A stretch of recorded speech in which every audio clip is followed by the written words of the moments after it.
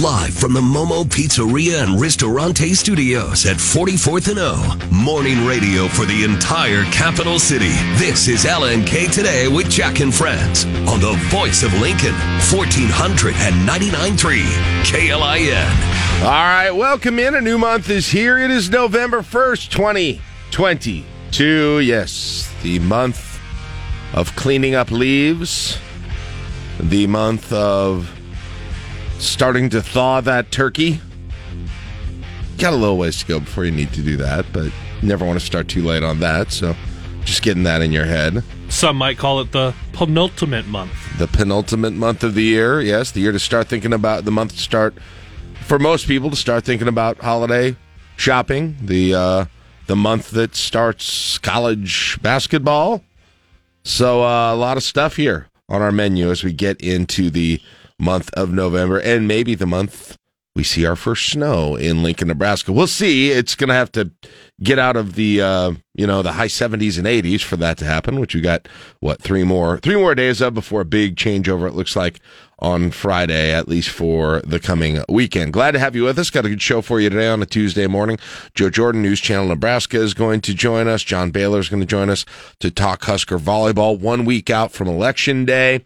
I got a little bit of a audio election guide for you that I've been working on a bit. We'll do that at 8:10 this morning, and so yeah, we are ready to go. Hope everybody had a great and safe Halloween. Amazing weather out there this year for Halloween. We sat outside on the driveway the entire night and just handed out candy that way, so didn't have the doorbell and the dog freaking out every 5-10 minutes. But saw a bunch of people, saw some listeners, saw Caleb's family come over, and his daughter, who was very cute in the whatever Star Wars character that was with the lightsaber. It was nice that it was actually, by the time we got to your house, it was dark out. Yes. So she could just be walking up the dark sidewalk. Yes, with she just walked with the lightsaber extended, looking for me. She was looking for trouble. She was, yes, and also finding people in my family who would continue to give her candy. She targeted your wife. She was the weak one, evidently. She said, "This one here will give in." Yes. So we had a fun night last night. Hopefully you all did as well. And we are now into the month of November. And Kyle, you do hate. I mean, a bad transition here, but did you see this story out of Omaha? A terrifying situation after a neighborhood celebration in the and I don't know this well, so I hope I don't mispronounce it. I'm not familiar with the Mini Lusa, which is a historic district in North Omaha. It's on the National Register. It's just a residential historic district, but they did a Halloween party, and an incredibly scary situation as a car basically just goes through the barricades there, where you got a bunch of people. They have a street closed off, and kids there, candy, I'm sure, all those sorts of things. It's a neighborhood Halloween celebration, big block party out there. And car drives recklessly through the area, goes through the blocked off area. You got kids and adults trick-or-treating at the time of this, and you got police officers who are there as part of the, handing out candy as part of the whole deal. And the car initially drives slowly through the crowd. People are yelling at it to stop, according to media reports. Then the engine revs, people start screaming, and then police decided it was enough of a danger at that point that they took fire on the car, because they were obviously afraid with a crowded situation like that, in a car that has been driving erratically already, all of the damage that it could do. And they did successfully hit the driver, who is in serious condition, as I understand.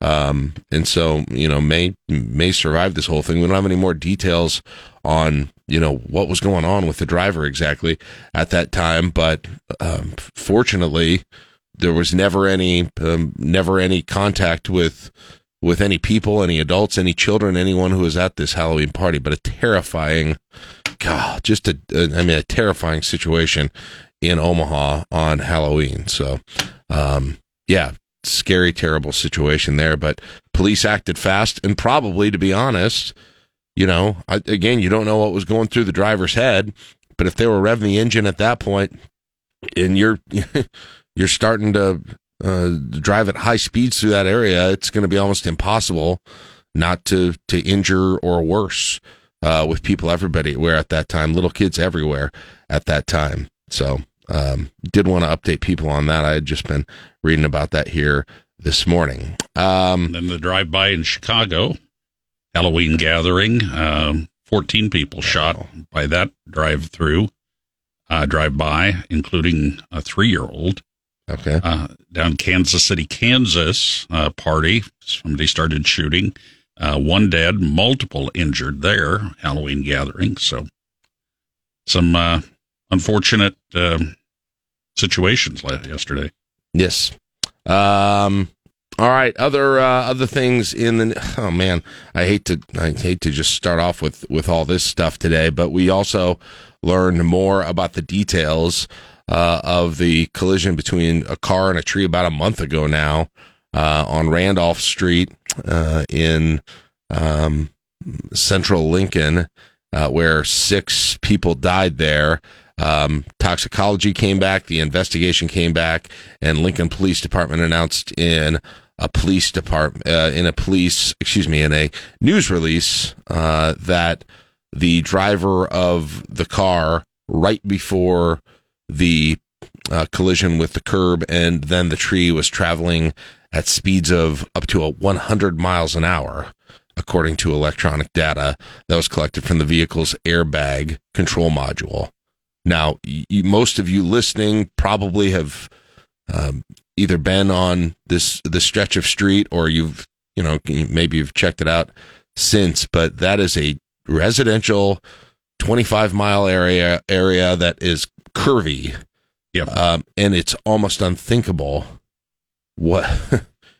how, I mean, you can see why the damage that was done in that situation. Oh, absolutely. And no one was wearing seatbelts. Not that it would have made a difference. The front seat, the driver and the passenger, the front seat were, the back seat were not, according to the report. And then the other thing is that alcohol was a factor in this as well, and the toxicology reports indicated that there was, and I don't have the number right in front of me now. 0.211 was the BAC, about 3 times the legal limit.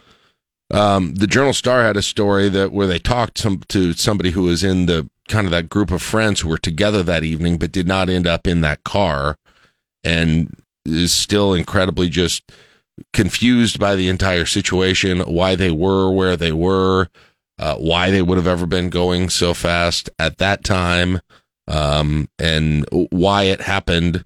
He had talked about just the timing of it. They were going to go home at that point, but instead, nearly a half hour later from when they would have normally got home, from when they left at that point, they were still, driving around on exactly what led up to that, which of course we won't be able to find out. But now we know more detail. It had taken a while to hear really anything from LPD on that as they did the investigation, but now we know a lot more on that.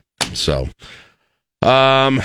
geez, I'm really starting this off with some, and then you got all the RSV issues in Lincoln and other parts of the country, but Lincoln especially right now, and their emergency room pediatric care situations are stretched pretty thin right now in the hospital. Yeah, they are. And we had one of the pediatric hospitalists from Bryan Medical a couple of weeks ago talking about it and how it primarily affects kids 1 and under, at least to the hospitalization. Now, that's not exclusive, but yeah, pediatric beds, as I understand it, in Lincoln are full and overflowing. Yeah. 85% kids age 5 and younger, 66% in kids ages 2 and younger to get that. And the report said that there have been 13 local child care facilities that have had outbreaks so far. Caleb, I don't know if you're getting messaging and emailing and news from your child care facility about this yet, but no, something they've talked just a little bit about making sure, just reminding, and we get these, this is not just an RSV thing, but since she's been to daycare only in the COVID era, we get messages every now and then about if they're sick, keep them home, blah, blah, blah. But because my wife works at a pediatrics office, that's true. That's the part where she'll come home and say, office was full today. Just it's all walk-ins. Yeah. People are trying to schedule stuff, but if your kid's sick, you want them to get seen now. You don't want to schedule something out a couple days. Yeah. And then combine that with, flu cases up as normally happens this time of year. It's earlier than normal. It is. Yeah, it's true. It is. You're right. It's only November 1st. It is a bit earlier for that. And I think there was a small increase of COVID cases as well that the city has seen right now. 1,405 cases statewide last week, up from 1,127 the previous week as well, and about 20 more in Lincoln than last week. So that's a little bit of and the hospitals, a nominal number there. And the hospitals are facing another challenge, and that is people who are ready to be discharged, but there's no place for them to go. Nebraska Hospital Association, we've got the reports we're airing today, and we've now posted it at KLIN.com. But in the state, there were over 200 patients that could have been discharged from their acute care, for whatever reason they were in there, but they would need to go to post-hospital care, like rehab, or a skilled, someplace like Madonna or something like that, or a skilled nursing facility or a rest home. No place to go, so it was over 200 beds that were not available to other patients. So they basically had to stay there. And in some cases, I think they said they had 9 patients that had been in the hospital over 6 months. Jeez. So that just goes to show how the healthcare system is getting backed up. And as the flu season comes up and staffing issues, both at these rehab places and at hospitals, it could be a tough winter. Yeah. Wow. Boy. A lot in here so far today, ladies and gentlemen. A 2-time terrible Tuesday here. Yeah, it seems like it at this point. And then on a much lighter note, Nebraska football, although disappointing as well. Nebraska football, we'll hear from Mickey Joseph today. Maybe find out some more about whether or not Casey Thompson is a possibility this weekend as Nebraska takes on Minnesota in Lincoln. 11 a.m. game for that. And sounds like the coach has been pessimistic, but still a glimmer of hope. And so maybe we'll find out a little bit more about that right now. Big Sports Illustrated article on Mickey Joseph in Nebraska comes out by Ross Dellinger, generated a lot of discussion yesterday as well, and kind of talked about Mickey Joseph's background and adapting, coming back to Nebraska and everything that goes with that. So that generated a whole lot of discussion yesterday from some of the quotes in it, kind of talking about the last regime at Nebraska, to the way that Dellinger kind of characterized Lincoln and Nebraska. You got the cornfields references and stuff, as you always kind of seem like you do. So you got that too. My goodness. Well, externally, there's obviously the content. There's the interview, and we could probably talk about it later. Internally, it's another Mickey Joseph interview that's been granted somewhere else. Oh, you mean to a national source? To a national source. Media instead of a local media? Instead of us. I see what you're saying. All right. Yeah, so there you go. Powerball. Powerball rolls over again last night. Again, no winner. And so we'll be well over $1 billion for the jackpot estimated on Wednesday. 1.2. I think 1.2 could go higher. Cash was 500, right? 493. Now they're saying it's going to be over 600, I believe. Right, but that can even go. I mean, it's going to probably go nuts this week in terms of people being interested in it and buying more tickets, and so that could go higher. That's just an estimate. At this point. So let's say it's $650 million. Yeah.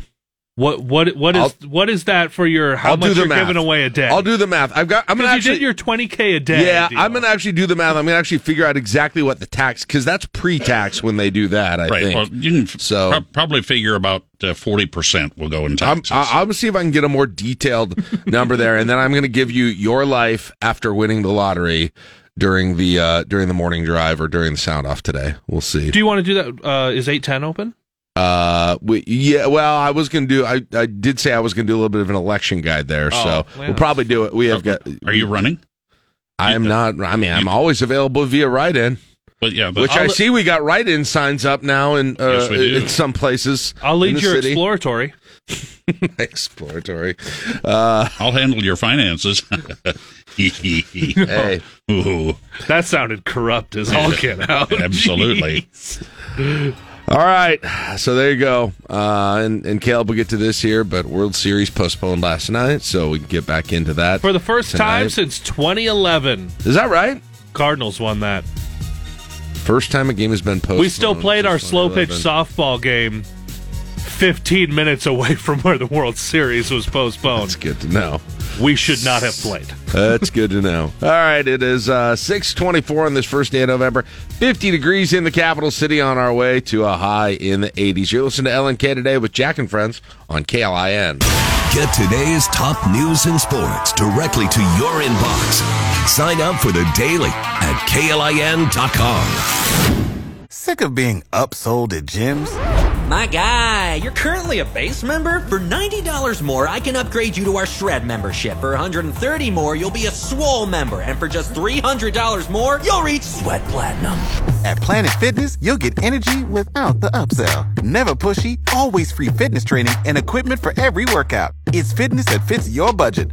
Join Planet Fitness for just $1 down and $10 a month. Cancel anytime. Deal ends Friday, May 10th. See Home Club for details.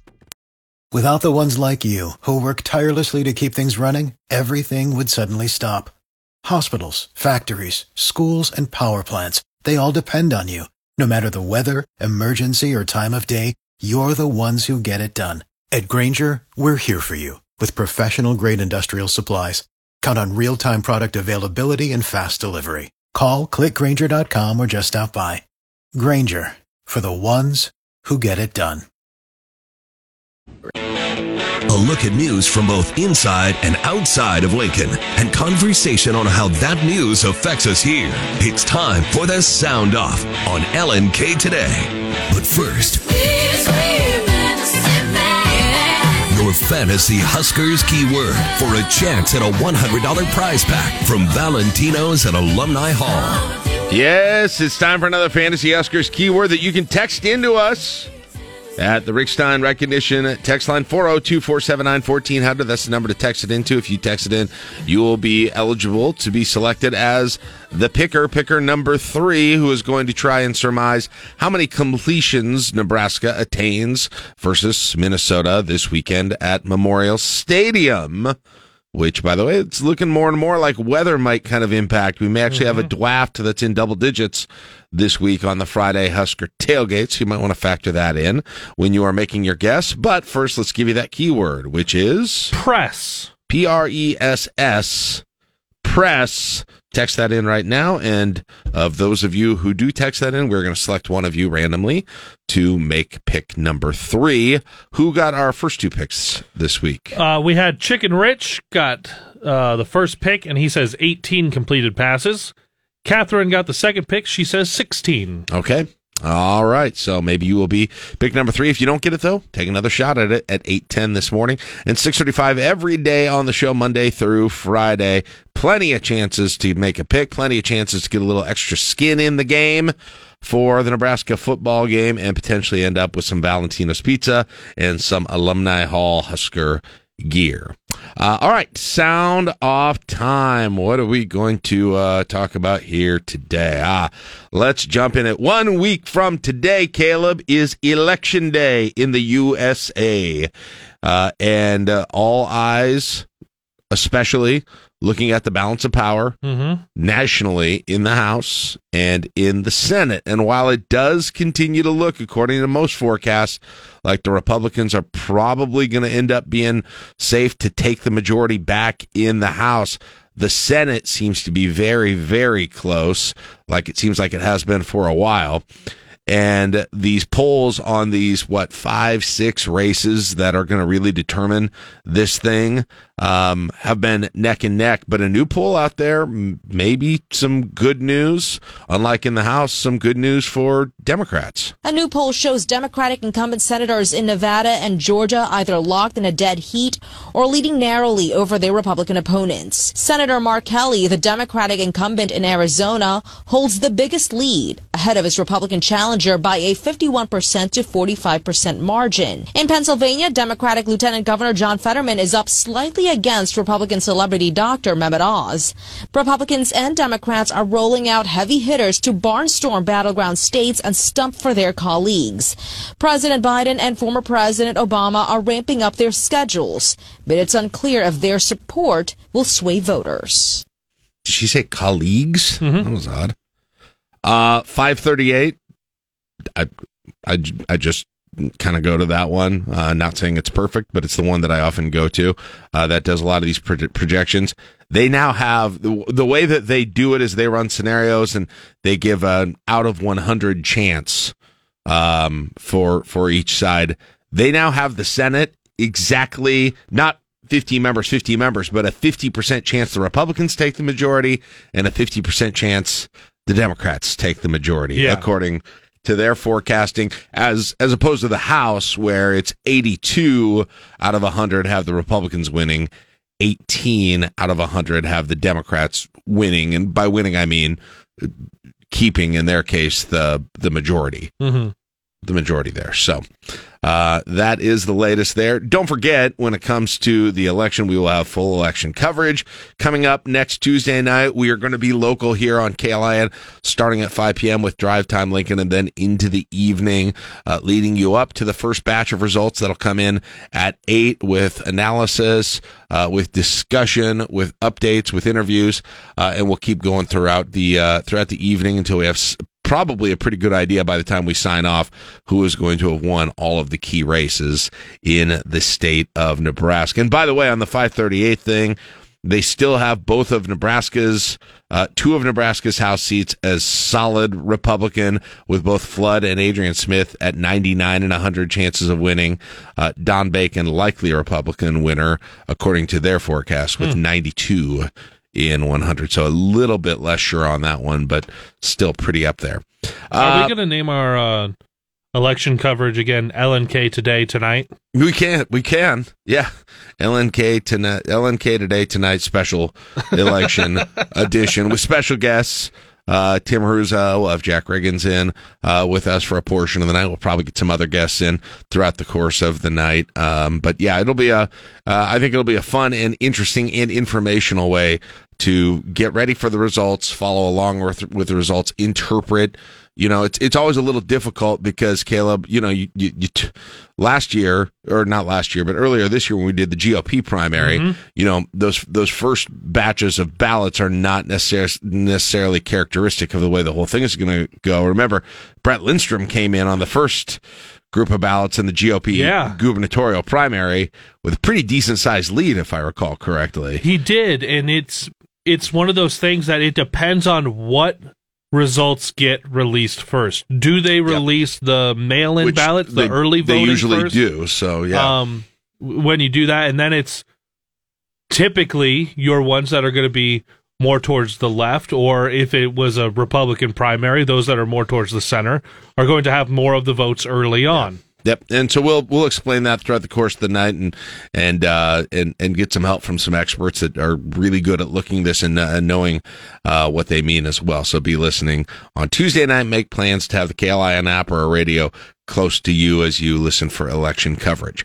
All right. So yesterday I said this Paul Pelosi in San Francisco thing. I was talking about how there were a lot of questions that were still left hanging about it that authorities hadn't answered, and that was kind of creating a vacuum of information, and a lot of people putting forward what they wanted the story to be with that. Well, at least if you believe authorities now, we have a lot better picture of exactly what did happen that night, in the middle of the night when this intrusion and attack happened. Police say 42-year-old David DePapi broke into Pelosi's home, woke him up, and demanded to see his wife. When Mr. Pelosi told him she wouldn't be home for a few days, DePapi said he would wait. Mr. Pelosi was able to slip into the bathroom and call 911. When police showed up, authorities say he ran to the door and grabbed onto the hammer that DePapi was holding. Police say when they arrived, DePapi gained full control of that hammer and swung it right into Pelosi's head. DePapi was arrested immediately. Now, during a Mirandized and recorded interview, the complaint states that DePapi said he was going to hold Nancy hostage and talk to her. If Nancy were to tell the truth, he would let her go, and if she lied, he was going to break her kneecaps. He also said he viewed her as the leader of the pack of lies told by the Democratic Party.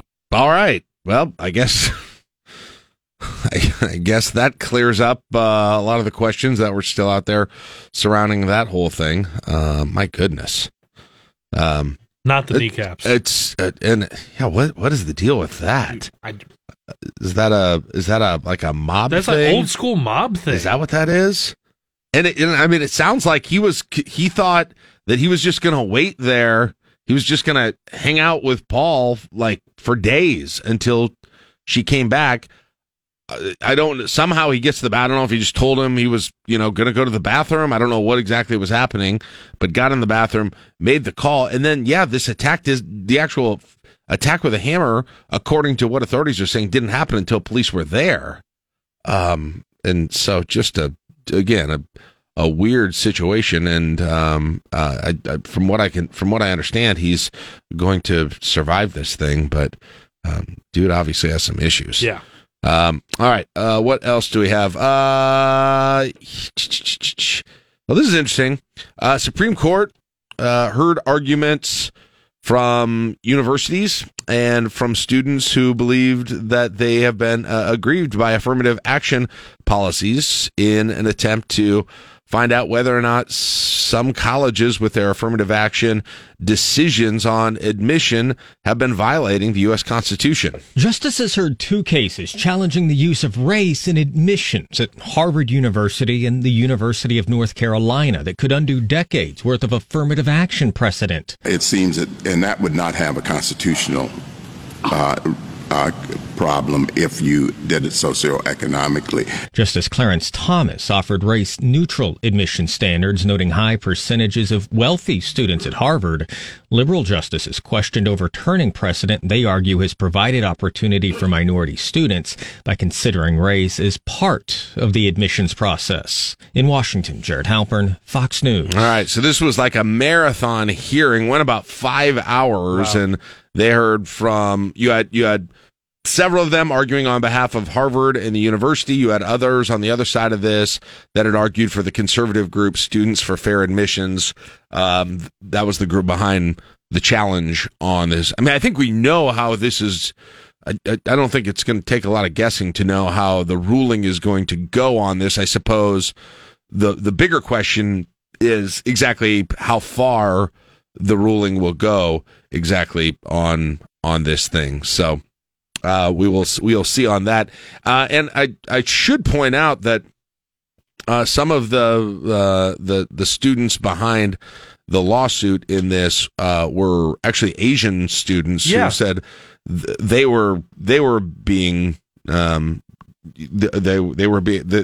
people of people that they were not able to, the ones not able to get in because of affirmative action benefiting other racial groups, right? Other ethnic groups. Typically, you see the challenges to affirmative action come from folks that are white. Yeah, right. So, and that's the part where when you look at it, and you heard it in the clip as well, how to base some things on race and ethnicity versus socioeconomic conditions. Yes. Yep. Yeah. That's what I mean. That was Clarence Thomas sort of saying maybe you can do it this way and it'll pass constitutional muster. Right. We'll see on that. But with the majority, with the numbers are as they are in the Supreme Court at this point, I think it's probably clear, but it could have, it could have. You've got high schools in some of these bigger states too that have admissions policies that will be impacted by this, and especially You've got, like in California, you've got Asian Americans and especially Chinese Americans who are frustrated with the way that the system is working for them right now. So it's not, like I said, I think, sometimes you sort of have an assumption about who's involved in these cases, like you were saying, and it may surprise you to some degree in this case.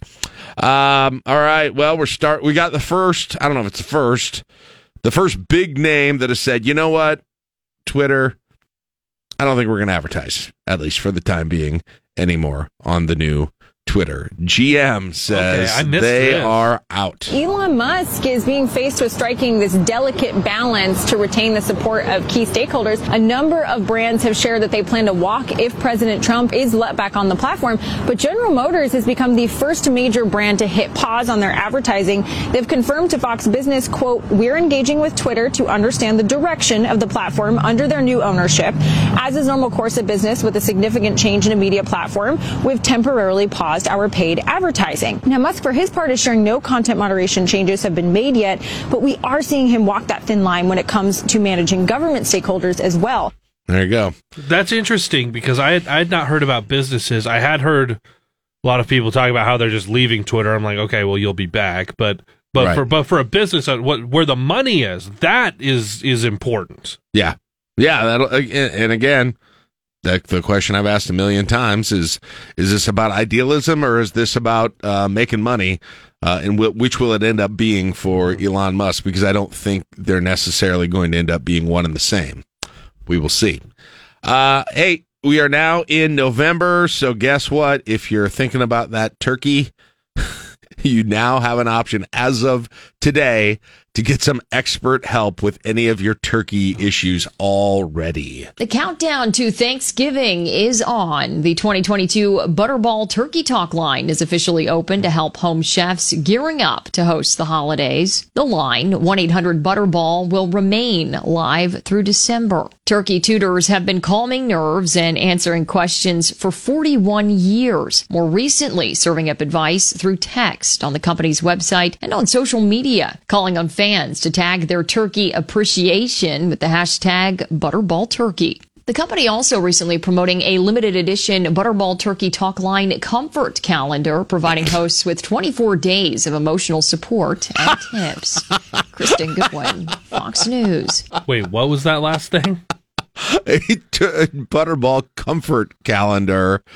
I suppose it's like an advent calendar, but to calm your nerves coming up to Thanksgiving that you're not going to screw up the turkey. All right, here's what I'm going to do. Isn't that? Here's what I'm going to do Thanksgiving morning. I'm going to call that tip line. And I'm going to keep calling them with just the most disastrous scenarios I can think of. Just like crank anchors and just record the whole thing. I dropped the whole thing into the deep fryer. What do I do now? I mean, yeah. Don't do that. What's the hard? What is the hard part? The hard part is timing out the thawing correctly. Yeah. Okay, that's a big part of it. That's difficult. It's making sure you reach into the cavity and get all the the wrapped up guts out. Right. Well, and I'd never spatchcocked a turkey before. If you want to do that, years ago, so that was a big learning curve for me. Yeah, trying to butcher that correctly for that. Trying to do that correctly. You got to have a good knife. Base it off of the YouTube videos that aren't showing a good angle. I'm like, that looks nothing like my bird. That's the difficult part. Then you get a meat thermometer. You should be all right. And if you're just throwing it in the oven and doing that sort of thing. And then the only other next hard part is carving it.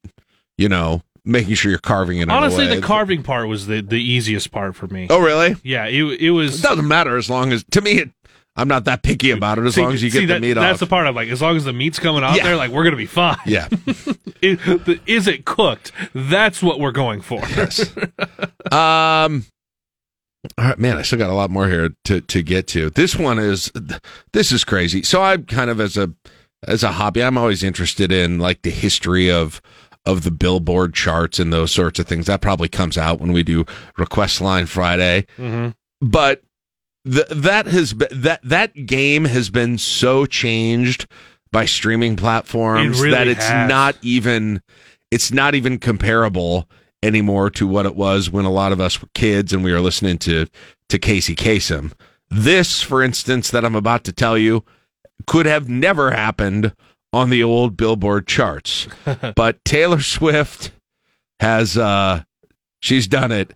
And if Casey Kasem were counting down the top 10 today, after he did his long distance dedication, he would be playing 10 Taylor Swift songs in a row to do the top 10. Here we go. Taylor Swift has bumped Drake off as the Billboard chart record holder and has become the first artist in history to command all the spots on the Billboard Hot 100 in a single week after releasing her latest, Midnights, October 21st. Drake was the previous record holder with 9 out of 10 songs off of his Certified Lover Boy last year. Topping the charts is Swift's Anti-Hero. Lavender Haze follows, which is high on the streaming charts with 41.4 million streams. Some of the remaining songs in the top 100 include Maroon, Midnight Rain, Bejeweled, Question, and You're on Your Own, Kid. Michelle Polino, Fox News. And at number 4, you guessed it, Taylor Swift. Coming in once again, a new hot country singer. And now for your number 1 song. Yeah, she said it. She made it sound like it was all 100. It's not all 100. It's the top 10. I think she kind of misspoke there. Well, and if you don't like it, don't get sad, get even. Is that a Taylor lyric? That's one of the lyrics. That's a Taylor lyric. But these don't have.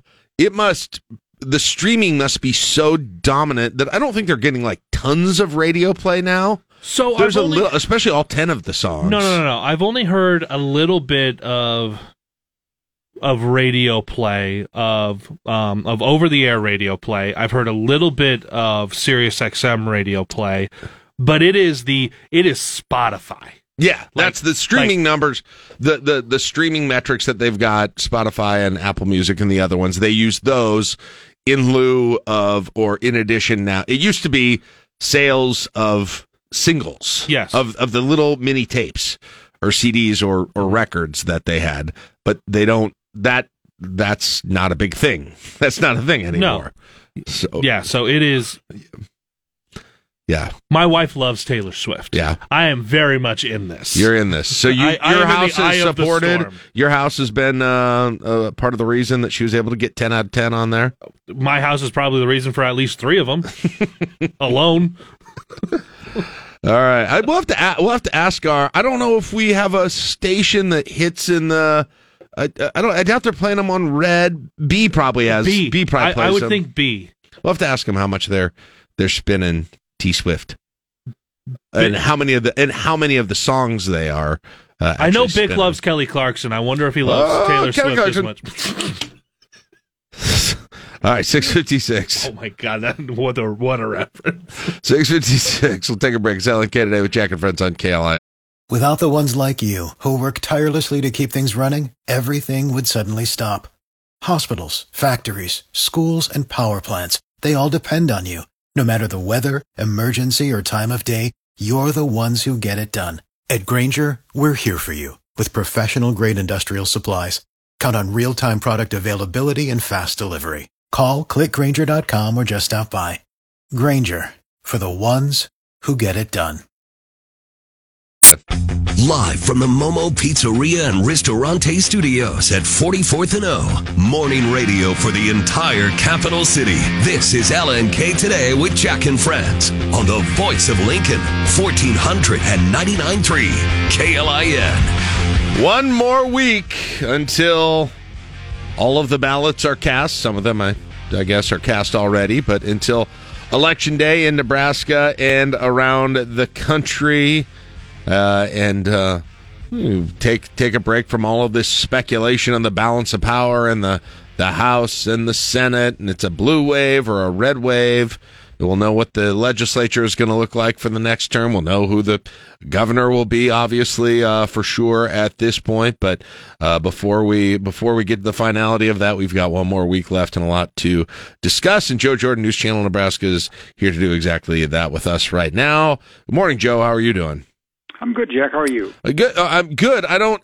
This is just from a complete feel perspective of covering this general election. It has been a bit odd because I think a lot of times I had you on during the summer, mid to late summer, where I said Is any of this actually even happening? Is just not much buzz about it, and now it feels like there has been more in some of the races, but it also feels like it's been going on forever at this point. I don't know. Maybe every election's like this, but it feels like we've been going. It feels like it is time to actually have this election at this point. Well, if you think back, the Republican primary basically started in April of 2021. Yeah. Yeah. I mean, that's when the Herbster campaign came out. That's when the Pillen campaign basically came out.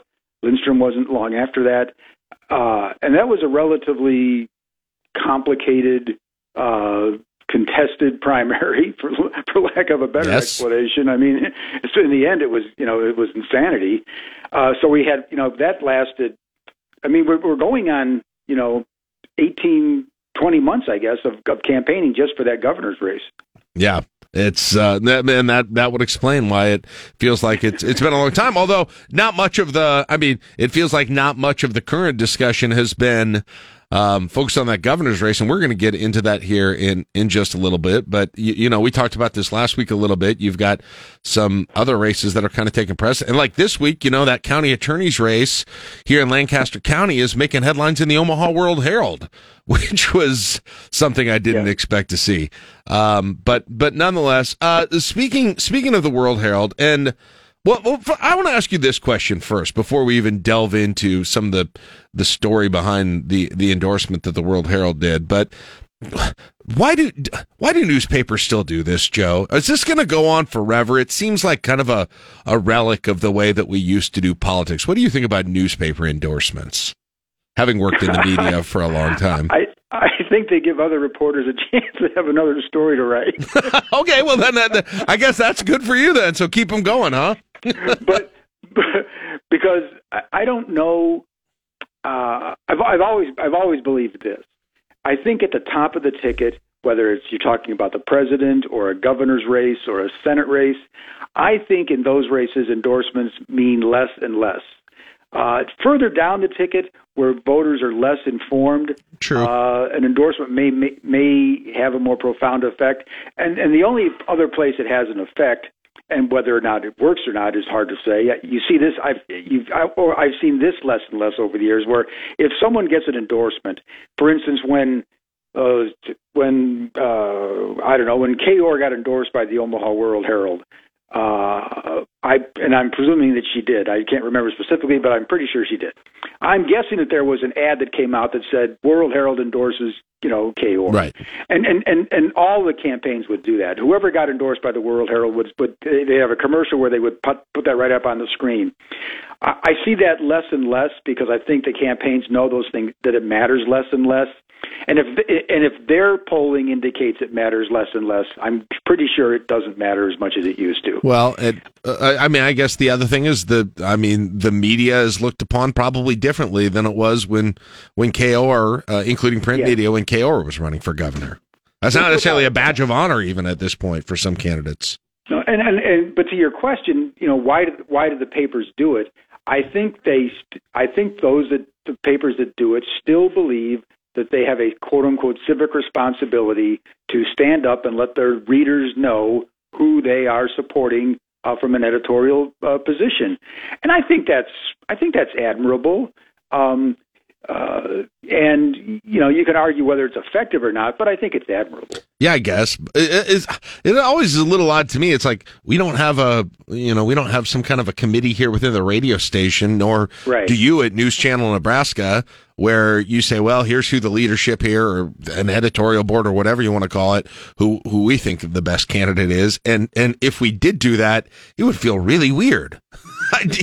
Not only that, but unlike the newspapers, take any TV station that's running commercials. So you're running an ad, and the commercial comes up and it says, Don Bacon for Congress,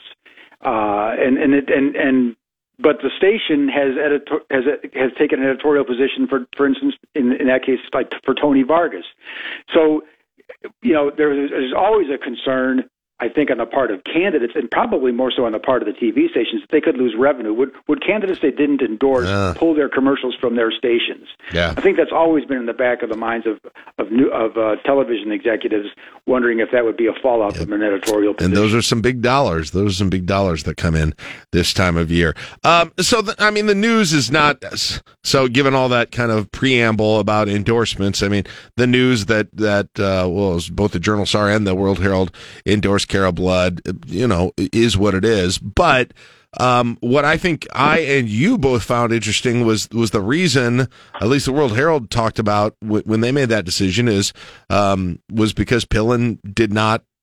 He declined to meet with the editorial board at the World Herald, and I guess my question for you is, we know he's not wanted to do the debates. I think that despite the fact that I didn't necessarily like that and I like debates, I can also understand from a strictly political sense why you don't take any risk when you're the front runner. Does this seem like a natural extension of that strategy on the debates?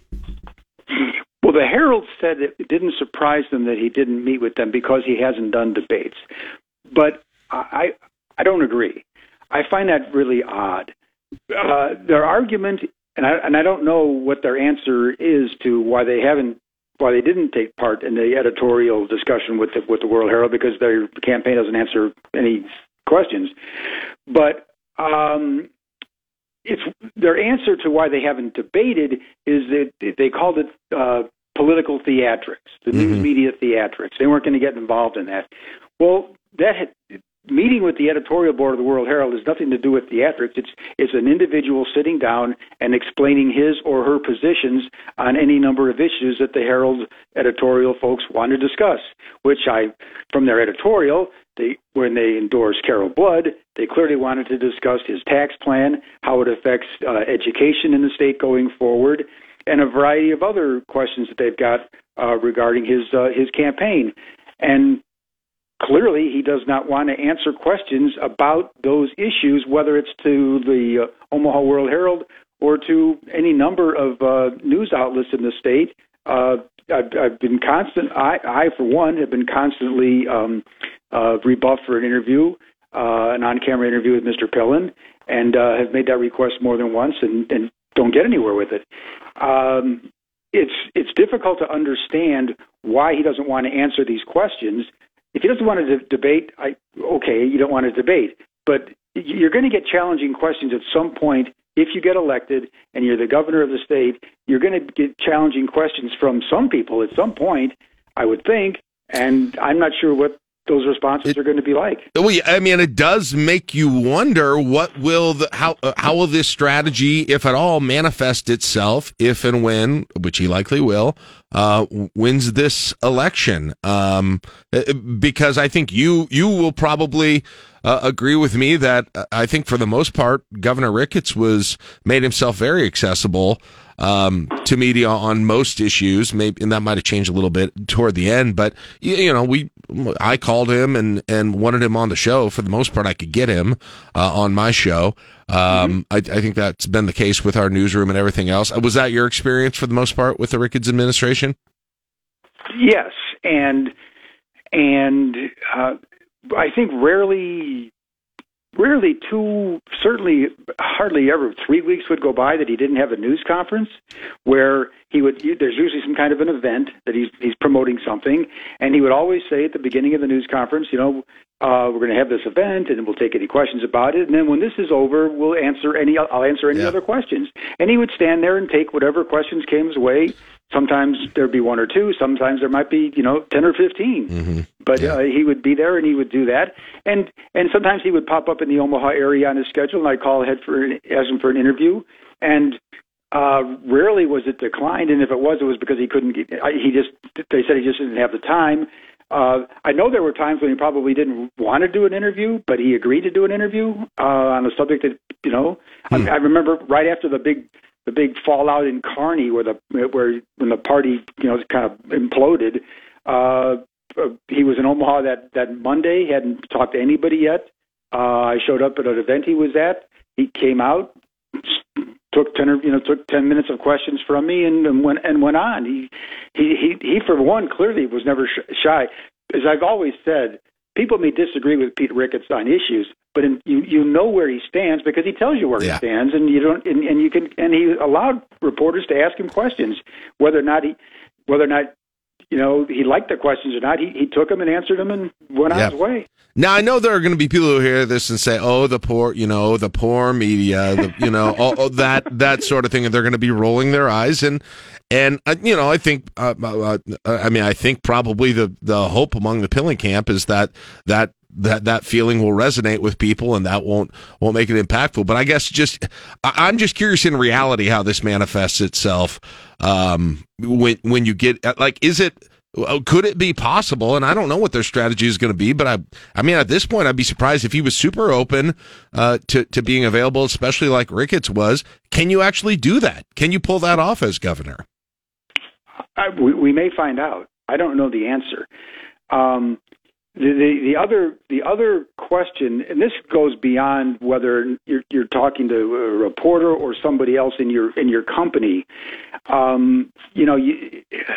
There are executives who have trouble being executives because people in their organization don't want to challenge the boss because the boss doesn't want to hear challenging comments. I don't know how Mr. Pillen stands with that. He's clearly been a successful businessman in the state. Sure, but why he doesn't want to talk to the media about issues that clearly are important to the voters? It's hard for me to understand. At the moment, all we have to know about his campaign and what his future plans are a few here and there TV commercials where he's talked about a few things. Yeah. I mean, at some point, I think you've got, just from a strategy perspective, I can understand we're not going to put this through the mainstream media's filter, and they've got a political filter they want to put. I understand that, but at some point, you also, just in terms of public appearances, debates, or whatever that it is, you're risking people starting to think, are they just not confident he can handle these things? Is that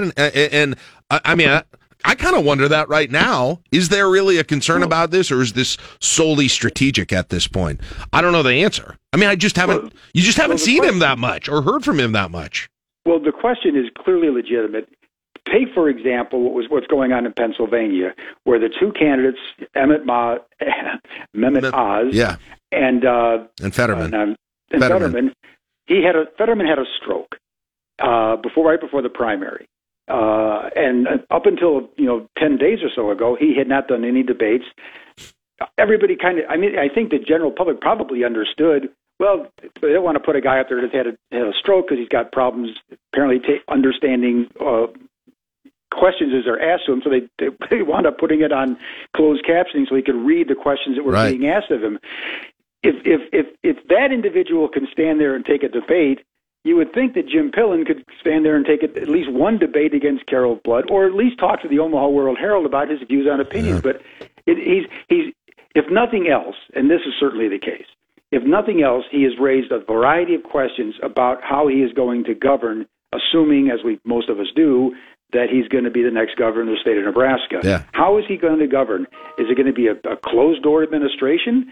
How accessible is he going to be to taking questions from the media? Or just making public appearances even. I mean, I think that's a fair question right now. He's running around the state campaigning, right? But and he views that, from what I understand from different reports here and there, and what they've said is that's how he's going to talk to Nebraska one-on-one. Well, once you become the governor, that becomes a bit more difficult. You just don't have that opportunity in that time. And you're right. To his credit, he has, but it's not like he's been locked up in a basement or something. He's been out talking to Bill. But I guess being behind a podium and speaking, right? I guess that's what I'm talking about. Yeah. As opposed to shaking hands and kissing babies and those sorts of things. Well, it's going to be interesting. It's going to be interesting with him being kind of the odds-on favorite here to win this thing, despite those endorsements. A final note, I mean, I looked at the Journal-Star's article.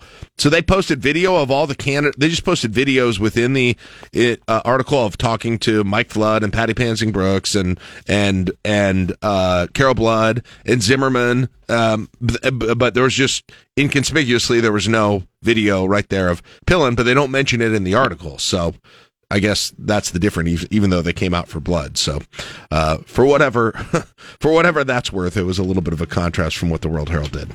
All right. Well, we'll talk again on Election Day, Joe, 1 week from today, and get our final thoughts before that. So I look forward to that, and we will talk to you then. All right. Have a good week, Jack. Take care. Joe Jordan, News Channel Nebraska. 726 shows to LNK today with Jack and Friends on KLIN. Want today's top news stories? Top Husker stories? You can get them sent straight to your inbox every afternoon.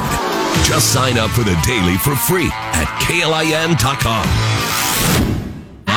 All right, let's get things started right away with number 5. Lincoln Police released results of the October 2nd crash at 56th and Randolph that killed 6 people. Investigators and accident scene investigators say 26-year-old Jonathan Kurth was intoxicated when the vehicle he was driving went off the road at 2:15 in the morning, struck a tree. Toxicology tests indicated Kurth's blood alcohol level at the time was nearly 3 times the legal limit at .211. And electronic data collected from the airbag control module showed the car traveling around 100 miles an hour just before the crash. Kurth and 4 passengers died at the scene. 5th passenger died at the hospital. 100 miles an hour? It's hard to imagine, to some degree, how you even get up to that speed in that area. Because you got that intersection. You're going uphill, up to hill a little bit to the intersection, and then you cross in, and then you're started downhill, but that's when the road curves just a little bit. And so with those sorts of speeds, however they were achieved, it explains a lot about what investigators described and just the devastation of that comes along with a collision like that at that speed from the curb up to the tree, and then obviously, being 211 on the toxicology report as well, may have impacted that decision making. I don't know. There's a lot of questions still about how and why something like this even happened at all. But nonetheless, some answers right now, although I don't know that providing a whole lot of peace for anybody involved with this whole thing. No, and of course I'm sure there'll be further actions, amongst the family members, and that would be. Yeah, it could be. Yeah. All right, moving on. Number 4. Halloween event in Omaha turned frantic last night. A man drove through a barricaded area and then was shot by a police officer. World Herald's reporting the shooting took place at the annual Halloween on the Boulevard block party. Children and adults were trick-or-treating. Car drove recklessly through a blocked-off area. The driver is hospitalized with serious injuries. He was revving his engine and was ultimately shot by the officer. That case they're still working on. Oh, my goodness. Yeah, this is an annual Halloween block party in this neighborhood in North Omaha, and you had police that were there as just part of it, handing out candy. And as you can expect, when they block off the street, you've got kids, parents, everywhere. I'm sure at that time in the dark in costume. And basically from the reports, you had police and firefighters, as I said, were on the scene. This is a neighborhood association, and it's a big, they get thousands of people there, from what I understand, for this every single year. But the car was acting, the driver was acting erratic with this whole thing. It was driving recklessly through that blocked off area.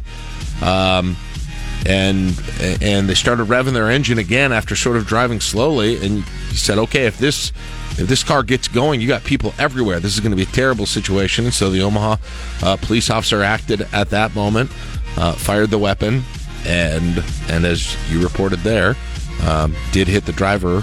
And it's amazing, though, that there wasn't that there wasn't more damage, just given how crowded that this area was at the time, and who knows what was avoided with this thing by a quick acting police officer here.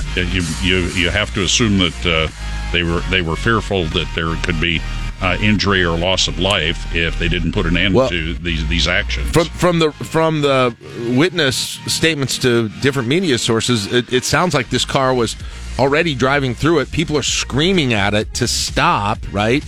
They're saying, look, we got people everywhere. They would stop, drive a little more, stop, drive a little more. And then the engine revved like it was going to peel out. And at that point, that's, according to witnesses, when the officer fired a weapon at that point at the car. Maybe seconds away from it getting to be a particularly terrible situation. So we'll see. I believe they said serious injury, serious condition, and so not sure if the driver is going to survive this. And if we'll find out more about exactly why something like this would ever happen. But just a terrifying, and I'm sure an event that's going to be really traumatic for a lot of those kids and families who are there. Yep, absolutely. For a long time on this day. Number 3. Well, remember the wildfire? I believe it was October 23rd. 2 Crete firefighters were hurt. 1011 spoke exclusively to Brad Elder. He's the firefighter that's still hospitalized. He was facing surgery yesterday. They spoke to him over the weekend and talked to him about what happened, and he had quite a story there. It's posted on 1011's website. Yeah, and again, we've talked about this, several times, but volunteer firefighter, somebody who's got an expertise in this area. And it sounds like in that interview, he's in fairly good spirits, despite having gone through, as you mentioned, surgery to deal with burns on hand, legs, back. And Mark, I've never been through this, so I'm not speaking from experience, but from what I'm told, this is about as painful as it gets. Yeah, they say burns are just that. Yeah, they're just as painful as it can be. Yeah, they came across a home, essentially. They were trying to do a controlled burn to save the home. Wildfire shifts, turns around because it was going in a direction that they didn't expect, and said it was. And he tripped over the torch that he'd been using, and he's just crawling through the fire at this point. They get to their truck, they drive away, they call for help. Sheriff takes him to the ambulance, and they get to CHI Health, St. Elizabeth, which has been dealing with burns for burn victims for years. Yeah. So there you go. That's we wish him continued recovery. Absolutely, yeah. Number 2. No big treats from the Halloween night Powerball drawing. None of the tickets matched all 6 numbers.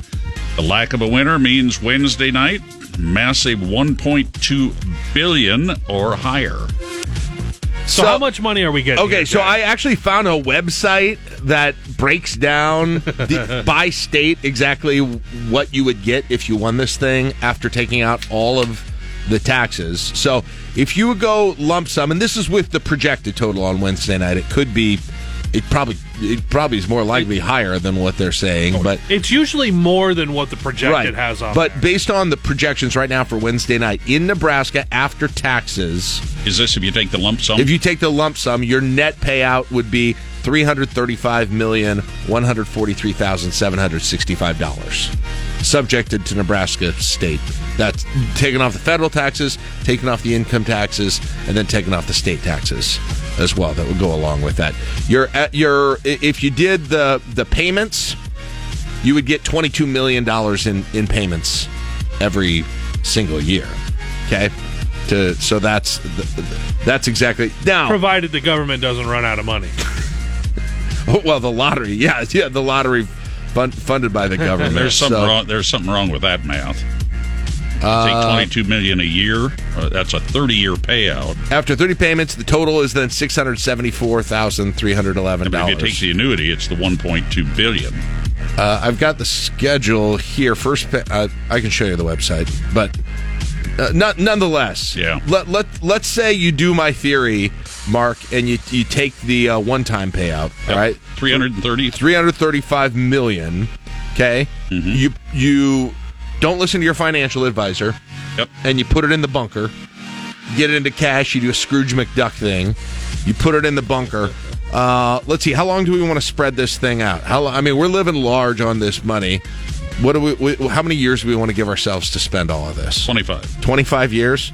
All right, so Mark wants to go in 25 years. I guess depending on your age tables, that would probably... I can burn it in 25. Let's see what we got here. So that means you're getting, let's see, $1.3 million every... Is that right?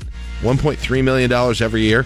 335. I think I did something. Man, why do I always screw up the maths when I do these things? All right, so 335 million... It would be 13 million a year. Yes, 13. I'm sorry, I had one too few zeros, which is it. So we're going to divide that by 25 years. That's 13.4 million per year you're paying yourself, okay? What do you want to do? We want to figure that out weekly or daily? Weekly. All right, so we're going to divide that by 52 weeks. So you can pay yourself $257,000 every week. Well, that's better out than of the Publishers Clearinghouse, $7,000. So take that, Steve Harvey. $250,000 every week. So, hypothetically, on that schedule, for 25 years, you could buy a high-end house in Lincoln, Nebraska every month for 25 years. This is like a real-life monopoly here. And after 6 weeks, you could probably buy broadcast house. We'll make a deal. We'll make that happen so you could do it in days. How about that? Let's make an agreement right now with a potential Powerball winner. Time to start an NIL collective. Yeah. Are you guys ready to have the greatest cross-country team in the history of the world? I'm a fund it. All right, moving on. Good luck to everybody who plays. Number 1.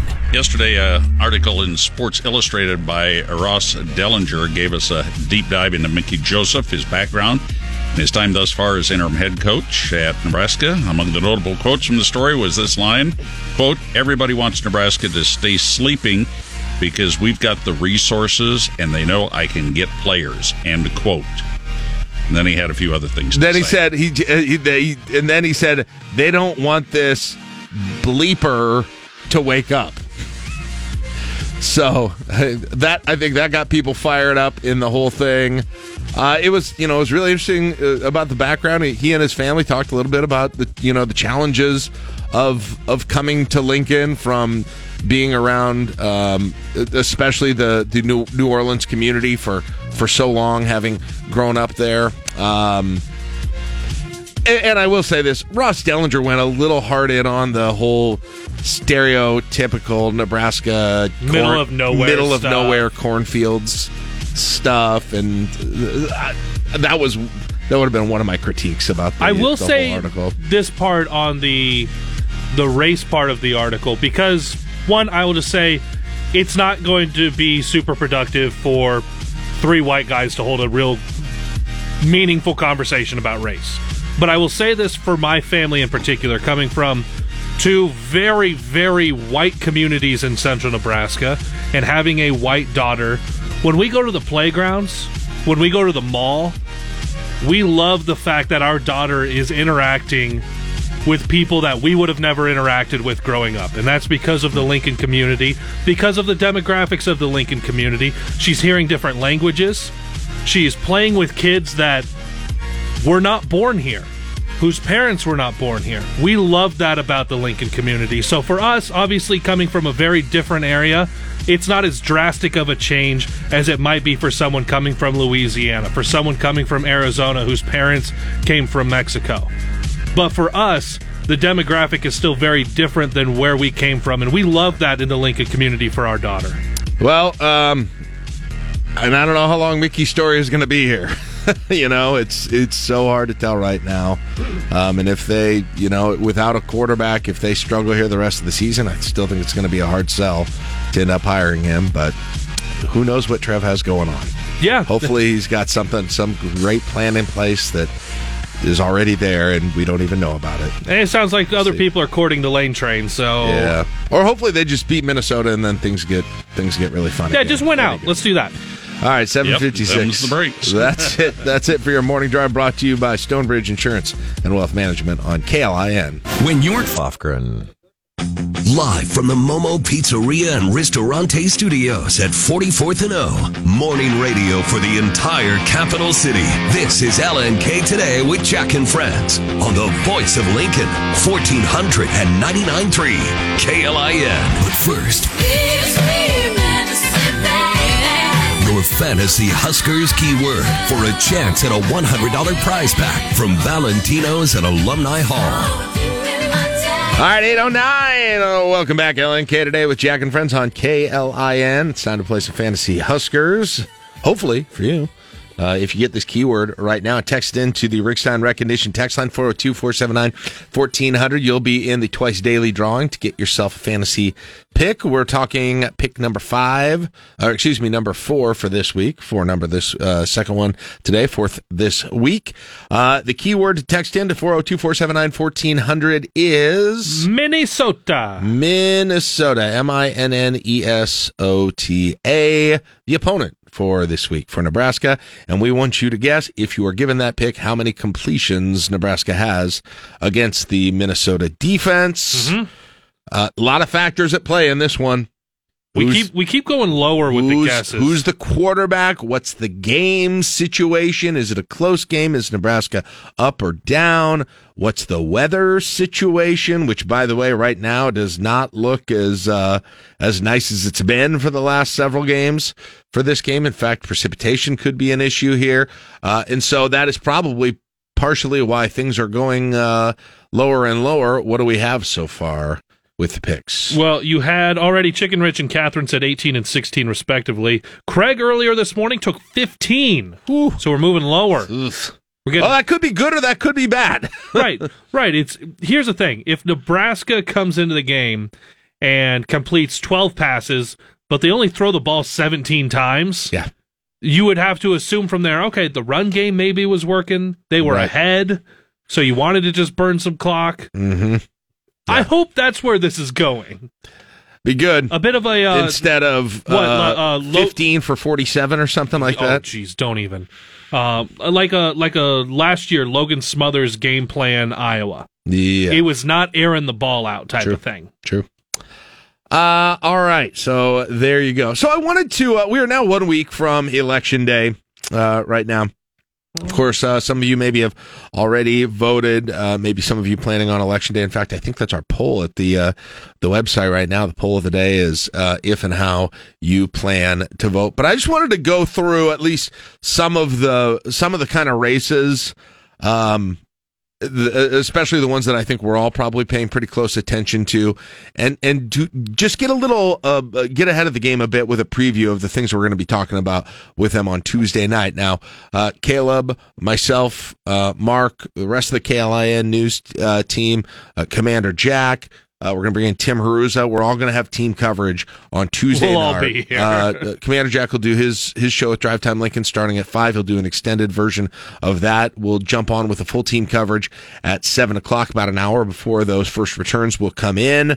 We'll discuss the things that we are looking for, and then in real time we will react to all of the election results as they come in with the first batch around 8 o'clock, and then again probably multiple times throughout the night. And so if you're looking for a place that isn't just numbers scrolling across the bottom of your screen, if you're looking for something with some actual analysis, some actual reaction, some actual entertainment factor in it, we are the place to be on Tuesday night. Now, just to give myself some markers to refer to, Caleb, when we do this show together, and maybe I'll jot some of these down. I thought I'd go through some of the races, and maybe we'll put a little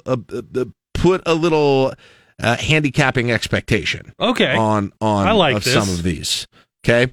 That's what people were kind of used to with sports, and so I'm probably not as smart on this as Vegas is with football games, but I know a little, and we have some resources that help us being able to figure this out. So I've got the sample ballot out right now. Mm-hmm. All right, so let's go through at least some of these that'll be things that you are voted for.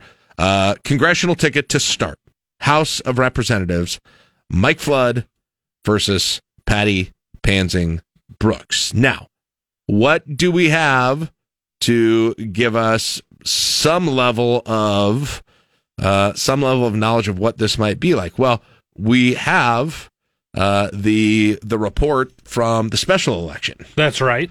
So you have a direct head-to-head this calendar year. Yes. As different as that is than what we're obviously going to get next week. So let's take a look at the results for the special election this time around, and I have to pull up. I actually had I had the wrong page pulled up. I had the county page pulled up, but that wouldn't be what you want here for this one.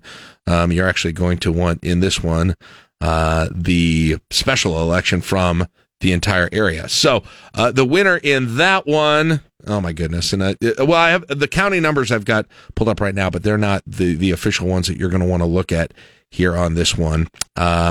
In Patty Pansing Brooks won in Lancaster County, 41,000 to 31,000. Now, of course, that is, you've got the entire district who is voting on that one.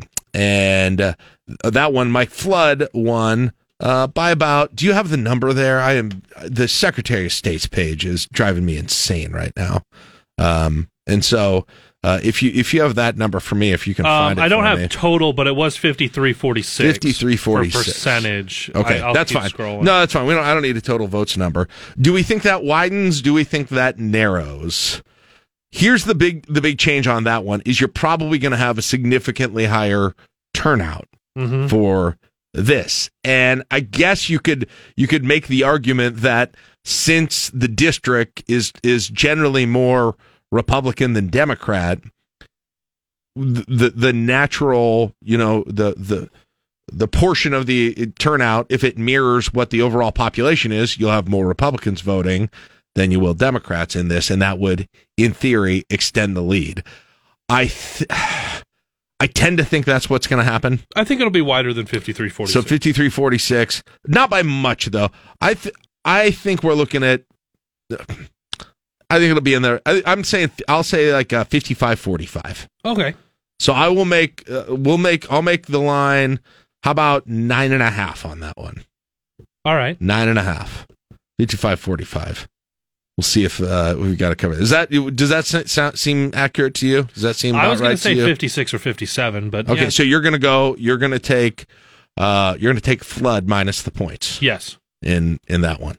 Don't actually gamble on elections. That's not legal. We're just doing this for analysis purposes. Okay, next one, governor. Now we don't have a head-to-head matchup between Jim Pillen and Carol Blood to have to get sort of a sense on exactly what a previous matchup would have been between them. No, but we do have the historical trend of statewide races, especially for this office. Yes, you can look at those. So I guess maybe the most relevant thing to go back to, although this was an incumbent, so I'm not sure how much better that would be, but you could go back and look at, when Ricketts ran for re-election in 2018 and exactly what the result on that one was. And again, the Secretary of State puts out these things so that accessing them quickly is nearly impossible on this whole thing. But I'm going to give Ricketts Pillen obviously is the favorite significantly in this whole thing. I would say, I don't know. It's going to be something like 60 plus. We're talking 60 plus to 30 something, right? Well, if you go back to 2014, yeah, Ricketts beat Hasbrook 57-39. And he was an incumbent at that time, so I think that aided him a little bit. I think it'll be less. So it's 57-39. Well, no. I went to 2014. Oh, no. So it's New Year. Got you. Thank you. And Hasbrook maybe arguably a stronger candidate than Blood is, perhaps. And that was 57-39. I do think Pillen. I think it'll be in the 60s. Yeah. I'm going to go. So let's say, because you've got some other votes in there. Let's say he gets 61. And she gets a little bit, so like maybe 61-37, because there's going to be a few other votes in there. So 61-37, that would be a 24. That would be a 24-point gap. I think I might still go with Pillen. You'd still go Pillen, given the 24. Okay. Yeah, Pillen minus the 24. All right. Next race on the sample ballot here. Well, we got several of these now that are only one, that are basically either just a Republican that's uncontested or a Republican versus a legal marijuana now candidate. So I think those are not going to be particularly close in these whole things. But here's the next interesting one, and we got no election results really to go back on this one. County attorney. Oh, jeez. Condon versus Moorfeld. Welcome to this one. This is a very difficult. I mean, there's no way to get a good handle exactly. I mean, you kind of know how the county votes. Is the incumbent the automatic favorite? You've got an incumbent that benefits Condon. You got kind of the way politically the county has voted in recent elections that probably helps Moorfeld. I think Moorfeld's has had some more fundraising, but to be honest, you can't really tell that, I don't think, from the volume of commercials or anything like that. Man, I don't know. I think do you remember all the efforts to keep Moorfeld off the ballot at the beginning? That's too? Like right. Man, I am this line. I would make Condon a favorite by 2.5%. This feels 50-50 to me. Okay, if 2.5. Benefit of being the incumbent. I'll take Moorfeld plus the points. All right, you'll take Moorfeld plus the points on that one. I'm over here writing these down like a bookie. Okay, how about some of the legislative races? Okay. Here in this one, and we can go back because I could go through all these other, I could go through all these statewide offices, but they're all like either one candidate or... Yeah, that's the thing. There's so many tickets where you're voting, you'll go to these races, and your vote really doesn't have to do a whole lot. Let's see, legislature, District 2, we've got the two highest vote getters were Robert Clements at 1,811 and Janet Chung at 1,070 on that one. See, these are always hard because where do the other votes go? where do the other votes go on all of these things? And so this is, it's a bit of a crapshoot. You got to figure out exactly who was eliminated, who might be in there, and you go by the raw votes though on this thing last time around, and you can see that Clements had the most on that. So, Chung had Clements did by 700. So I'll stick with that then. I'll stick with that on that one. Because there weren't a ton of other votes in that race. So that's probably about 5% or so on that one. Then the race that has been getting a lot of attention, District 26, George Dungan and Russ Barger. Russ Barger had 2,800 votes. Dungan had 2,500. You had a couple other candidates that did get a handful. I'll make Barger a slight favorite there again because got the most in the primary on that one. I don't even want to do percentage on these legislative ones. No, those feel like just pick'ems. Yeah. You just pick the money line on that. Yeah. Jane Raybould in District 28 going against Roy Christensen. They were the only candidates who are listed on the ballot. Mm-hmm. She more than doubled him up. That's a district that's in her favor. Yeah. Heavy favorite in that one. I would think. Myron Dorn uncontested in District 30. Tom Brandt uncontested in 32. And then we got an interesting one in 46 that Haruza talked about yesterday. Danielle Conrad, James Michael Bowers, both left-leaning candidates. James Harold was in the primary. He finished third, and so I'm not sure who his votes go to between those two candidates at all, but it was neck and neck between the two of them. I think Conrad is the slight favorite. She represented that district for a long time in the legislature, has experience in the legislature, and so there's probably that one as well. So And then the other one we have nothing to refer back to, voter ID. I think voter ID passes, I want to say 56-44. 56-44. Higher than that? If I gave you 12%, 56-44, are you taking that? I will take pass minus the 12. So you think more than 56? Yep. Minimum wage? It's just hard to tell. There hasn't been a ton of organized opposition. They've passed in the past. That'll be closer, though. I'm thinking 53-47 pass. Ooh, I'll take. So I'll 6. say 6. I'll take 6. Yeah. So you're going to take minus the 6. You'll take more than that. You think you'll go more than that? Yeah. All right. So anyway, just some ideas on setting up what to expect on election night. Who the favorites are, what are the surprises the night before. And listen, I don't determine who the favorites and surprises are, but I'm just going through some of the data and trying to figure out where we are and what would have to change in terms of turnout, where you'd have to have votes that are flipping on some of these things when it puts some of the results in context for Tuesday night. All right, 8:25, we'll take a break. It's LNK Today with Jack and Friends on KLIN. Sign up for the Daily at KLIN.com to get today's top local and Husker news sent straight to your email. Waking babies in the North Bottoms and then helping them ace the ACT since the 90s.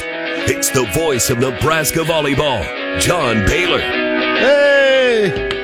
I think I'm hoping to go see some. Now it won't be Nebraska volleyball. I can't get tickets to that normally, but I think I'm going to go to PBA and watch a little volleyball here this week at some point. I love it. Oh. Yeah, starting we got a new schedule. We're starting Wednesday, right, Caleb? Yep, wow. tomorrow. Games tomorrow. I like seeing teenage boys in wigs. That's a good deal. They're right there in the first row and they're going crazy. That'll probably be my son on Wednesday night at PBA. I'm going to guess might be. He doesn't need a wig. He's got kind of a mop already. Good for him. So yes, but I'm sure they'll have some theme outfit type thing. That all the student sections have themes now that they wear for every game. For example, Hawaiian night, freedom, Hawaiian night, Jersey night, America night, pink out or whatever. We got all of those. All of those, so. No foreign policy themes like I haven't seen that. No defund. No, fill in the blank. No, I think the administrators like to kind of stay away from the heavy policy themed issues. What a treasure that is, the state volleyball tournament. Thank goodness it's in. I can't remember when they tried to move it to Central Nebraska. No offense, Caleb. Remember when they tried to move it to Central Nebraska for a while? To bring it to? They brought it to the Heartland Event Center, and then they have some other games in other places. Don't knock GI. They're just trying. It just didn't make sense. They took the horses. Hey, when Waverly comes down, are they putting all their water in big Gatorade jugs? Because I'd like one of those. Caleb's still trying to steal the Waverly water for his daughter. Nice. He's trying to get her the Waverly magic water. It kicked in for Becca Alex. Something fierce. I'm pretty sure I saw Becca at the store the other day. Okay, I don't think you would make a mistake on who she is. No, but I'm just saying I'm pretty sure because I didn't go up and say, "Hey, are you Becca Alex?" But I'm pretty sure it was. Wow. I texted Jack immediately after. I was a Division I thrower against power conference throwers. Yes. I felt smaller around her than I did at any competition in college. I was a Division I athletic observer. And let me tell you, she's a solid 6 inches taller than I. They're not lying. Yeah, Caleb texted me. He was like, "Yeah, she is. It's hard. It's hard to appreciate on TV. It is how like you see it. You see an overpass and her just go snap her wrist, and she's like, okay, it's done. But to see her in person, I'm like, can you get that off the top shelf for me? I got to see her at the soccer game on Sunday, and she was just deluged with Husker fans. And she's just so gracious. Is she? And interacts with them all so generously. And they're all saying, "Are you a volleyball player?" These are kind of fundamental questions. And she's just very patient. How about that for Hibner getting a Big Ten tournament game? For soccer, and they upset a top 25 team after being picked 12th in the league for preseason. I'm all in for Husker soccer. That was an awesome game. Jack has no idea what we're talking about. I have a general idea. It's not like you're speaking in another language. Awesome. It's 11 on 11. You got two goalies, and they can use their hands. Everyone else can't use their hands, and they are awesome. They got Michigan State on Thursday, 1 o'clock. And what are they doing playing that in Columbus? Play that in Lincoln. That place should be packed. Yes. That's too bad. I'd go to that. I'm all in. And finally, I'm all in, and then they'd leave town. Yeah. Well, let's stay with Becca Alec for a second before we get into this. But JB, we talked about this last week. But man, her development, her quick development has continued over the course of this weekend too. Both of the matches, frankly. When she does not get a kill, it's noteworthy. Yeah, I'll say Becca Alec, not down. The play continues. It's just she's stunning. She's able to find openings in the floor. Now she's in the middle, so she's already in an advantaged situation when she does attack. The block often is not there in front of her, but even when it is, she finds an angle. She is an absolute weapon, and we get to watch her for 3 more years. It's been great to see how she's developed and how she's just kind of changed. Mid-season version of Becca has changed this team. Now, unfortunately, we got to talk about the Wisconsin match first, though. Overall, what is it? Do they have our number? Is it a jinx? What's happening here exactly? Wake up call. You needed it. Every great Nebraska season has a moment like Wisconsin on Wednesday night. Still last year, not to see it. Last year we had State, but hold on. Yes, you wanted to see it. I did. You said that's true. No, that's not exactly what I wanted. I wanted drama and then ending with a win. You were a malcontent last week, just complaining about excellence. So you got what you wanted. And every great Nebraska season has a moment like this. And so you had Stanford last year. You had Northern Iowa in 2017. It's a wake-up call. It's just 3.5 months is a long time. Yeah. And to just run the table makes you vulnerable in December. Just ask Texas last year. Yeah. I just go ahead. Just real quick, just because Mark just got this to me. There's a 6-vehicle accident at 84th and Iger Drive. That's just north of Highway 2. LFR LPD responding. 1 vehicle's on its top. So if you're out and about, avoid that area if you could. Yeah. 84th and Iger. Yeah, right on the way to right before you get to on Highway 2, right before you get to 84th. So, well, I guess this would be on the part that connects. It's correct. If you're trying to cut through and go kind of fast, that Iger Drive will take you from Highway 2 to 84th. Yeah. So, bad accident there. Nebraska, though, looked, I don't know, they looked particularly, they looked like they didn't show up in the way that you would expect them to in that match. There were 2 2-point games. And that's weird, too. It didn't seem like it, but there were. You're right. It felt a little more lopsided than that. But Nebraska was right there in both those sets and could have won them and didn't finish the job.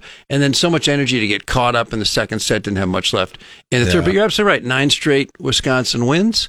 It's concerning. We get another chance to them. How about this? The final weekend of the season. I know. After Thanksgiving, Wisconsin and Minnesota in that order play in Lincoln. And Minnesota and Wisconsin in that order play at Columbus against Ohio State. I mean, the entire... It's set up like a bracket almost, It's awesome. Yeah. Now, unfortunately, the NCAA Tournament Selection Committee probably will have already made their choices by the Saturday night matches. And that'll be the first time we see Minnesota, the first time Ohio State plays Wisconsin. My guess is they've largely decided who the top 16 seeds are. They're waiting for Nebraska-Wisconsin on Friday, though. But, that will absolutely be calibrated. Yeah, I bet. I can't imagine that's going to be a wild night. That's going to be a wild night. Big for a lot of reasons. All sorts of reasons. Primarily the mental. None of the players currently have ever beaten Wisconsin. And you got to get through that. Yeah. And so that when you hit December, you don't have that floating over your head. And the entire time I kind of thought, well, and we talked about this a lot. Wisconsin is relying on some different players than they did last year. They've still got size, but it's kind of they're a different team than they were last year, to some degree, without their superstars. And you get the same. They're playing slightly different positions, but the 2 middles, the right side, they're all returning. Jade Demps is returning.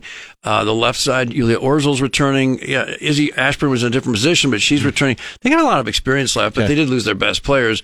But Sarah Franklin was a huge addition, the transfer from Michigan State. She torched us.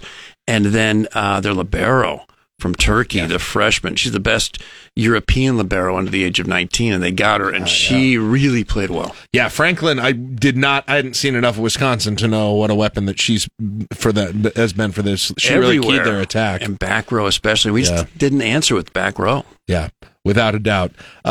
So yes, you've got that adversity that seems to have kind of been a hallmark, and you're right.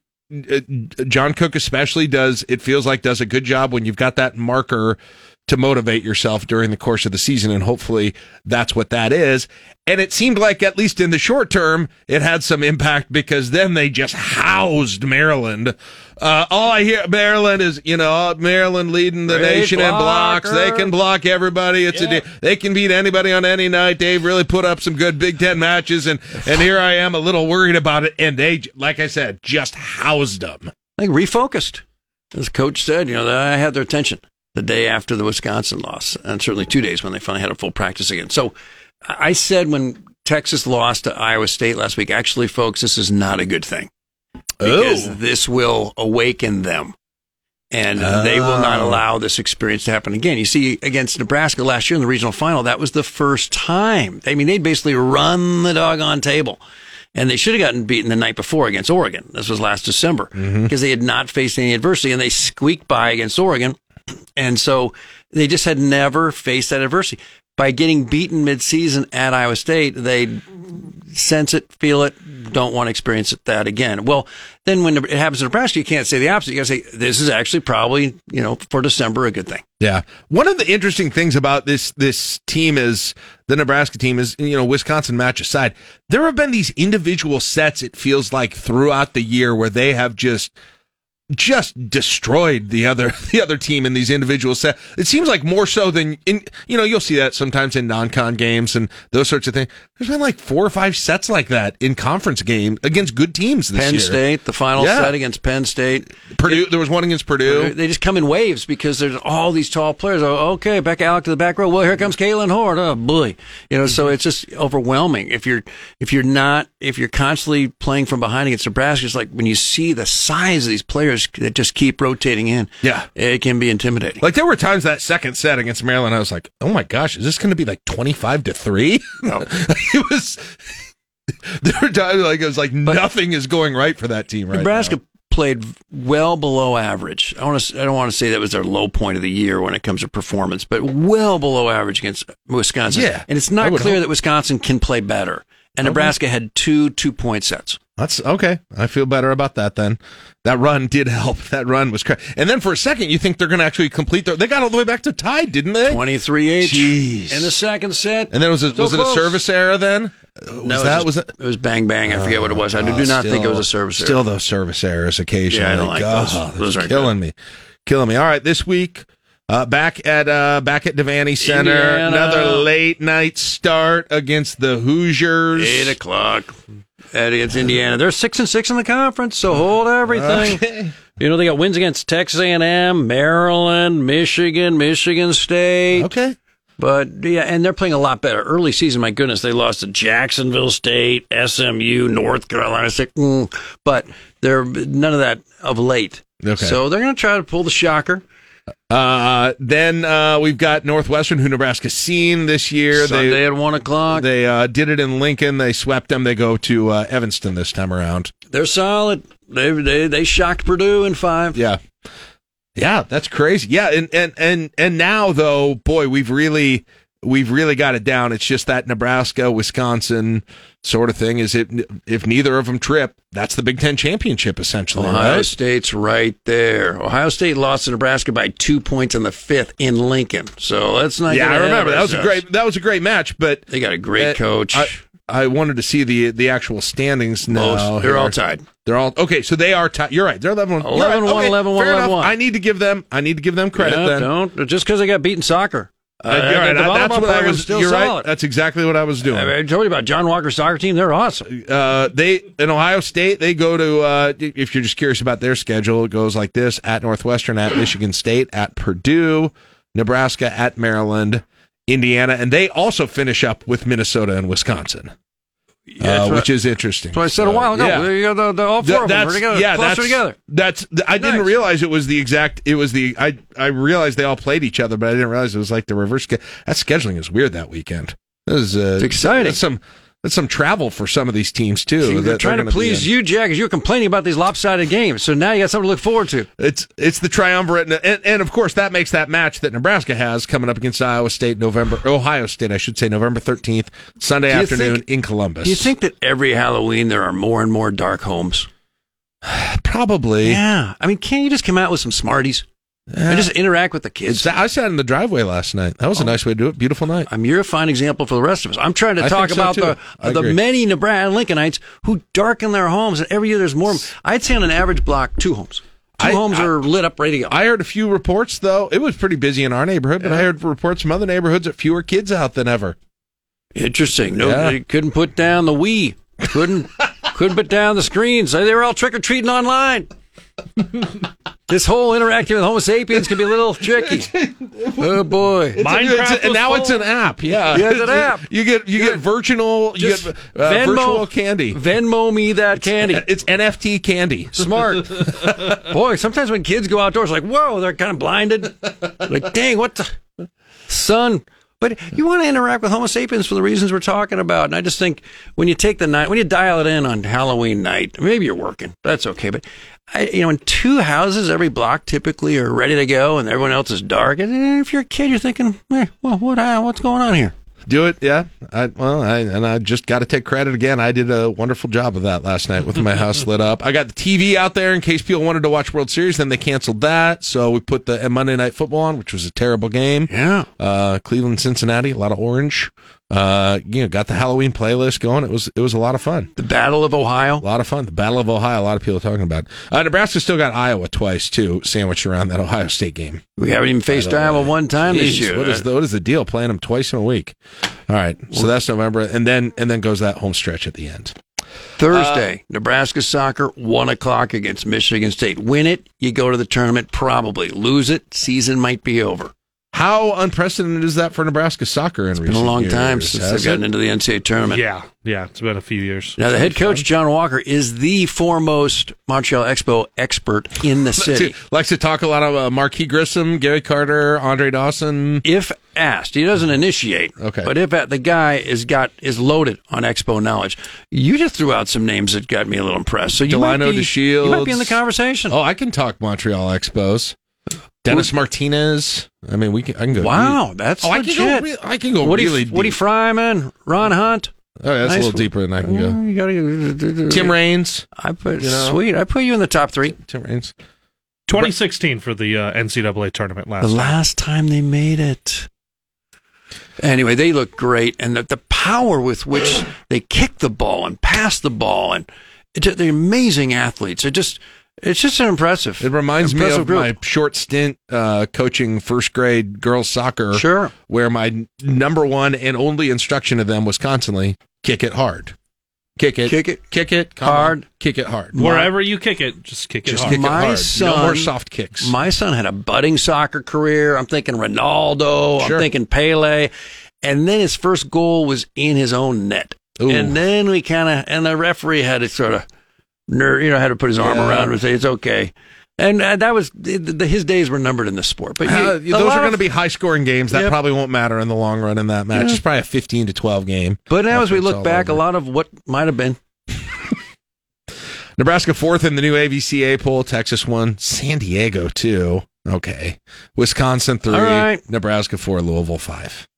There's Ohio State at 6. Louisville, that's locker room material. They're not number 5. They're better than that. San Diego, come on. That's what I said. I mean, we all love the Toreros as much as the next guys, but come on. You got to remind them, hey, everybody off the beach. We got a game. Oh, heck. Got to earn this free, $75,000 a year education, I guess. Okay, what time? Can we just cancel? Fine, can't practice off. Meet you down there. All right, join us Wednesday night. Who's got the sunblock? That's a KLIN game, right, Caleb? Because it's an 8 o'clock start. Right KLIN game plus B107.3. When San Diego starts practice, the coach is like, can you put away the beach balls? Well, we'll see. We'll see if that San Diego John mentality Cook's not going to like all these over. shots you're taking. Yeah, that's true. Isn't that more locker room material? Yeah. First, I'm slamming the Iowa student section. Now the San Diego work ethic. What next? It's going to be awkward on that John Cook interview on KLIN this week. I can tell you that right now. Tonight at 7 o'clock. Yikes! It's like 60 minutes. I'm like Mike Wallace. Tune in for the awkwardness and the elephant in the room. Yep. You're going to want to hear it. USD alumnus. All right, it's 8:55. There's John Baylor. They used to play hard when he was there. Yeah, hard-nosed San Diego. Local news because it doesn't get into all these politics. Get today's top news and sports directly to your inbox. Sign up for the Daily at KLIN.com. You're listening to LNK Today with Jack and Friends on 1499.3 KLIN. All right. John Baylor, always an adventure. Don't forget, Nebraska volleyball versus Indiana here. KLIN, 8 o'clock, 7:30 pregame Wednesday, November 2nd. That would be tomorrow night.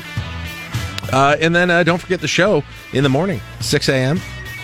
It's called LNK Today with Jack and Friends. It's this show is what it is. It's this one. And tomorrow on the show, we're going to have for you a little What Chap Shide Wednesday.